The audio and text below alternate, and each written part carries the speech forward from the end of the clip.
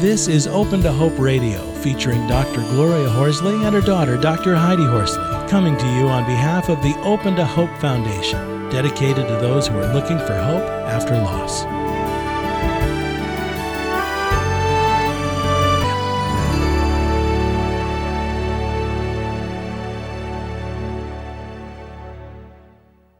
Welcome to the Open to Hope Show in partnership with the Compassionate Friends.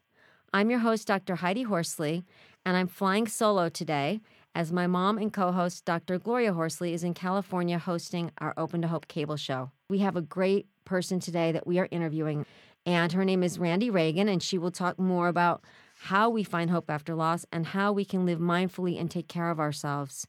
Randi is calling in from Los Angeles, and she is a holistic well-being expert, a green living entrepreneur, and is the founder of Green Bliss Echo Spa. For more than 20 years, Randi has led yoga and spiritual retreats. She is the author of a fabulous book called A Year of Living Mindfully. All her work strives to provide readers with ideas, tips, and inspiration for creating a mindful, sustainable life. And she will talk to us today about how you can do this too. Welcome to our show, Randi. Good morning. Hi, Heidi. Thank you for having me. Well, I love your book, and I really try to live with a lot of the things that you say in here today. And I love how you talk about how we need to feed and nurture our bodies, minds, and spirits. I think it is so true, and it will soothe the nervous system. I guess I want to start today, before we dive into your book, asking you how you got into the field of health and wellness. Well, it was a long and circuitous journey, I think, like a lot of things that people do nowadays. And I think it was triggered when I was in my 20s. My mother passed from breast cancer, from complications of breast cancer when she was only 54. Oh, wow. So that put me in a tailspin. Not that it's easy for any age of life to lose a parent, but I think in your 20s, you're just starting to come into your own as an adult, ask questions about what your life is, who you want to be, the things you want to accomplish.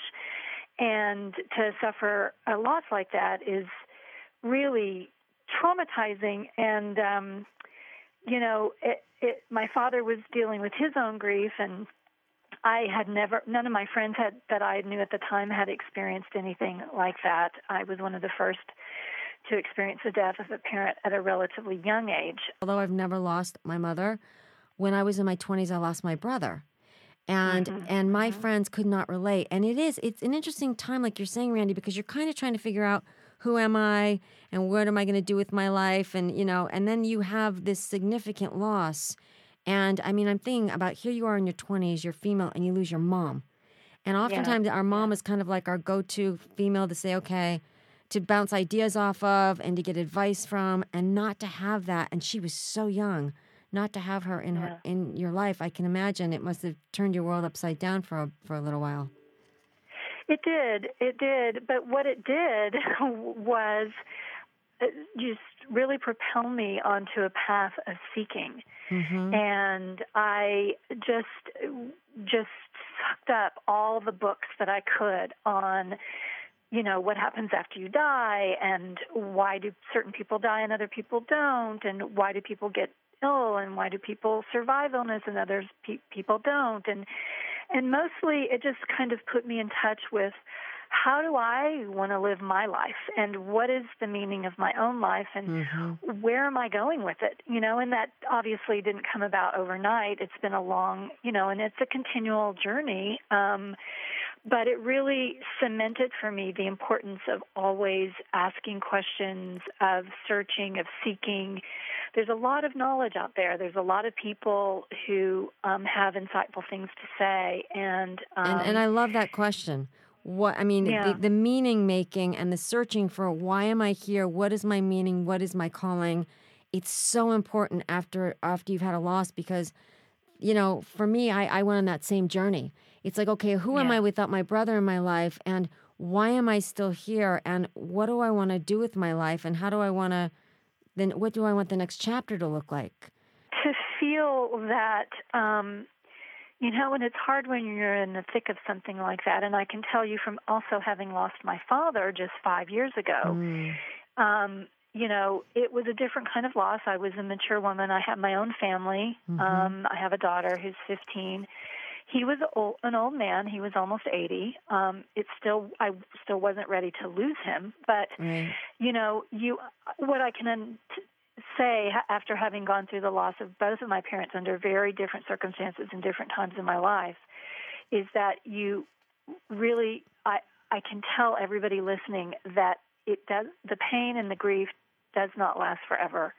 It feels like it's going to last forever, but it doesn't. And the feeling that you're just completely immersed in this sensation and these emotions and that they'll never change is understandable.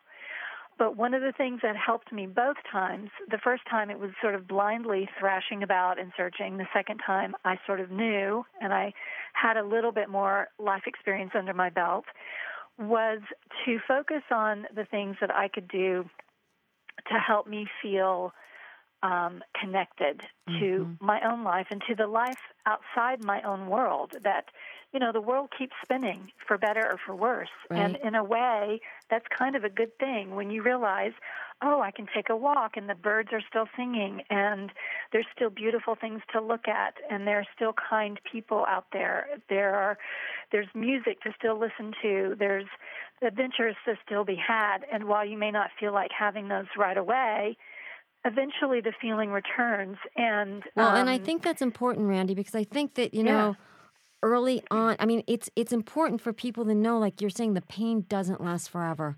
It doesn't mean we're going to forget. I think sometimes, for me, I tended to hold on to the pain a little longer than I needed to because I was afraid if I let go of the pain, I would let go of my brother and let go of the memories. And I still have the memories. And like you said, the pain is not there anymore. And, early on, it's scary to think, oh, my gosh, I'm going to feel like this forever. Because early on, the pain can be pretty intense. So I'm glad that you're here showing people through your own life that, the pain does lessen over time, and it's not always going to be as intense as it is right now. And it sounds like you found ways, and I know in your book you have a lot of ways that you can get to places where you start to feel better. Yeah, I think that's one of the things that happens when we're grieving is that we don't pay attention to ourselves. We get so outside of our mind and how we normally live our life and how we move through our days that we forget to eat. Definitely sleeplessness is a big problem. We forget to take care of ourselves in real fundamental ways, just exercising, taking walks, getting fresh air, and doing things that nurture our bodies and our physical selves is critical because grief does impact your immune system. I mean, they've shown if anybody out there believes in the mind-body connection, then we definitely know that when we're feeling sad and upset and outside of our normal way of thinking, that it does affect our immune system. Our whole body chemistry gets thrown off. And so we open ourselves up to getting run down and getting sicker, and having simple colds turn into long-lasting flus. And, it's just so it can start a cascade of ill health for ourselves if we're not careful. And so do you remember, Randi, after your mom died, is this kind of why you decided to start living mindfully and taking care of yourself? I mean, was it your own journey of, okay, you know what? I need to figure out how to get myself into a better space, or was that part of what inspired you to go down this road? Yeah, it was. I was working in the film business at the time, and my hours were crazy. And I worked for myself, so I didn't really feel like I could take the time off. I had to take the jobs that were offered to me, and I really didn't give myself a chance to slow down and to really just be in the experience of, okay, what can I do for myself now to feel better? I just sort of charged full ahead. And sometimes that can be good because it distracts you, and goodness knows you need the chance to have distraction. But gradually, as I grew older, what I realized was that I was really drawn to the idea of conscious well-being, and I started taking yoga classes. And then my yoga teacher said, why don't you teach? And one thing led to another. I had a baby. I was interested in doing things more healthfully in my life, my husband's life, for our daughter, changing up our routines. And so it just, I think what I'm doing now, having written this book and having run this company for 10 years dedicated to well-being, that it all started with my mom's death. And there's a positive that came out of a really bad thing. Absolutely. It started with your mom's death, and it started with you doing little things in your life that you noticed were working, it sounds like, to shift your energy. And I've got to give a shout out to yoga. I love yoga. My mother got me into yoga because after my brother died 30 years ago, she started doing yoga. And, it's like do it and teach the world, show the world. So I started getting into yoga, and I love it. And I want to say to everybody out there, you don't have to be a yogi to do yoga. You can go and just do restorative yoga. And, sometimes they'll lay you in different poses, and it almost feels very relaxing. It feels like you're not even doing anything. And you will sleep better, and you will feel better, and you will start feeling little shifts in your energy and in your grief in positive directions. Yeah, I think one of the things that we always say in yoga is that if you can breathe, you can do yoga. I like that. So you don't have to be super flexible. And the point of yoga, really, the heart of yoga, is that it's a spiritual path open to anybody. It's not a religion. So you can still practice the religion that you have in your life. But what yoga does is that it puts you in touch with the essence of you, of the divine nature that is within each of us. And the message always is, you are divine, your life is important, what you have to offer the world is important and meaningful and special and unique. And so everybody, that's my philosophy of how we present ourselves to the world, is that everybody is important. Everybody's life is important and unique. And we have to figure out a way to get that out to the world. It doesn't have to be in huge, famous ways. It can be in very, very small, everyday ways that our lives are meaningful and valuable. So to take care of ourselves, to be as healthy as we can, to affect change not only in our own life but into the world at large. It's all related. And that's one of the first things that I kind of got when I started doing yoga was like, oh, yeah, everybody's life is important, and everything that we have to offer as an individual is critically important. It is. I know a lot of people after the person in their lives has died that is so important, a family member, they often wonder, what's the point of living? Why am I even here? I don't even want to be here anymore. I want to be with that person that died. I don't want to be on this earth. And like you're reminding everybody, we are all meaningful and valuable, and we're still here, and we want to make the best of this life. And one thing I love about your book is that you really look at all parts of our lives. I mean, you've got an essential well-being kit, and you've got seasonal health practices for every season. You talk about beauty. You talk about food. You talk about connecting with rest. I mean, you tackle everything, really the mind, the body, and the spirit. And I absolutely love the way that this book is set up for people. Thank you. The 4 seasons, I thought, was a really cool way to help people see how everything is connected. Because the 4 seasons are, in essence, the reminder that we have of our human connection to nature and to something that is larger than ourselves. And I think any time that we start to feel stuck or without hope, it's because we cannot see this larger connection. And so connecting to nature continually gives us that reminder. The 4 seasons happen no matter what.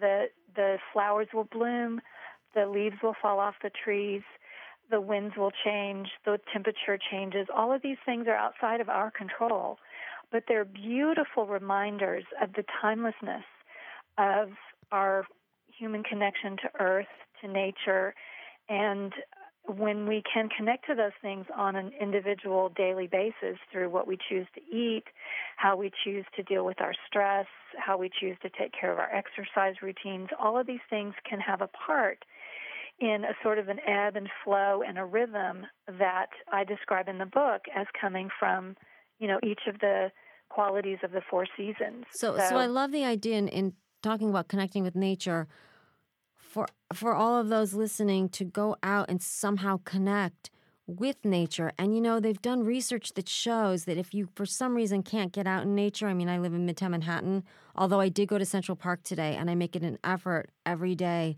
to walk through the park because I need that connection with nature. But they've also shown research that shows if you download pictures of nature on your cell phone and look at them during the day, that can be an energy shift because, again, it connects you, like you're saying, Randi, with nature. So I love that idea. Well, it helps you get unstuck. And I think when you're in a state of bereavement, going back to what we were talking about earlier, you sort of feel like it's never going to change. Mm-hmm. So everything that I advocate in the book is about doing things on a little base, very tiny, very small basis, so that you don't have to feel like you need to make a huge change right away because you're not even going to feel like that. You're not in the mood. But if you can work one little change into your life on a daily basis, you'll start to notice the effects of that. You'll start to notice how it shifts you. And any kind of shift that you can notice when you're feeling in a stuck place is going to be a positive. So, Randi, give us a few things that we can do on a daily basis to start shifting the way that we feel. So I would say the first place is to notice how you get up and greet the day. Oh, I like this. Most of us, we have jobs to get to, so we rush and we kind of throw everything against the wall and hope that something lands that we can take out the door with us, that, we throw food in our face, we grab it, we stuff it in our purse, we eat in the car, we drink in the car, and I think if you can find 10 or 15 minutes extra, which means getting up about 10 or 15 minutes earlier, which means maybe going to bed on the other side of that a little bit earlier so that you feel a little more rested. Wake up a little bit earlier so that you have a little more space in your morning routine. And figure out a way to sit quietly and just meditate and just kind of clear your space in your head for your day. And that means not making lists of all the things you have to do. It just means clearing space. I like this. I work with affirmations a lot. So an affirmation might be, today is going to be a good day. Or today I'm going to feel a little bit stronger. Today I'm going to feel a little bit less sad. Today I'm going to feel a little bit healthier. Whatever your affirmation is that you need. And Randi, I love the affirmations because, for those out there that are thinking, oh, this is corny, I don't buy into this, you don't need to buy into it to have it work. What we put in our minds grows. And like Randi is saying, and you can read more of this in her book, if you get up and say, today is going to be a good day, and you say that to yourself and you keep saying that and focus on positive, you will start to feel better. Well, they've shown that these create neural pathways in the brain, and, it really works. And if nothing else, just saying a positive thing and putting it out into the world, that's all you got to do. And you've done that, and then you can move on. And then you move into other changes like eating a healthier breakfast, maybe relying less on donuts and coffee and more on granola and fresh green juice. Maybe finding a way to take more of a walking entrance into work instead of elevators and escalators. Park further away, walk a little bit further. Little things like this can really profoundly shift larger parts of our lives. And again, when you're feeling stuck, it can have a really great effect of helping you to feel, okay, there is something else in my life that is not all about the sadness. There is something else. There is growth. There is positivity, there is optimism, and while you may not be able to grab onto it every single day at this point in your life, just seeing little glimpses of it is huge. I love this, Randi. This is really, really helpful. So can you leave our listeners with one piece of advice? There's so many good tidbits in your book. Yeah, I would say to think of your life as sacred. Every life is sacred, and everything that you do every day to manifest your sacred journey on this earth in the time that you have is important. So taking care of yourself, getting sleep, getting exercise, getting good nutrition, finding people you love, being around positive people, These are all important aspects, and all of them have to do with you first acknowledging that your life, your journey is sacred and special, and everything that you can do to support that and to nourish that as often as possible is key, I think. Wonderful. And Randi, how do people find you if they want to learn more about what you're talking about today? I have a website, and it's my name, www.randiragan.com. That's Randi with an I, and Ragan, Ragan.com. I've got a blog. I write weekly on different aspects of taking care of yourself and conscious well-being.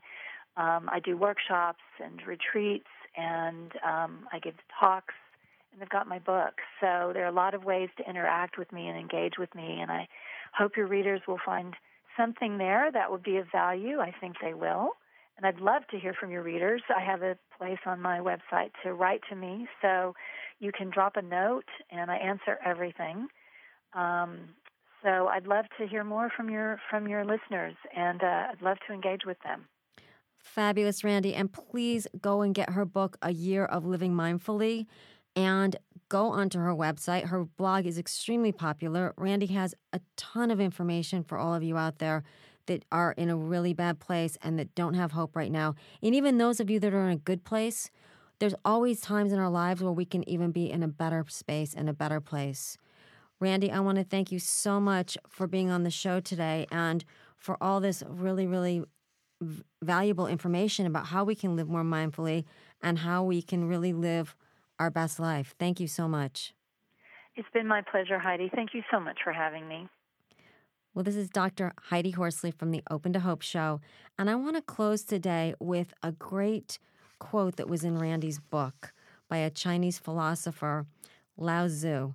Is that how I say it, Randi? Lao Tzu? Yep. Very good. Okay. And it goes, watch your thoughts, for they become words. Watch your words, for they become actions. Watch your actions, for they become habits. Watch your habits, for they become character. Watch your character, for it becomes destiny. And for all of those out there that have lost hope, please lean on ours until you find your own, and go to opentohope.com so that you can get support and information from those that have walked the walk and that are now talking the talk. Thank you so much.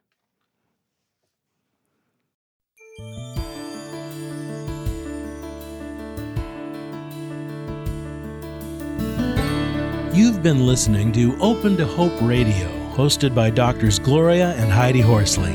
Like today's edition, all of our past programs are available on demand at opentohope.com, along with helpful articles, videos, resources, and links to help get you through the toughest time of your life. You can also follow us on Facebook and Twitter and sign up for our monthly newsletter.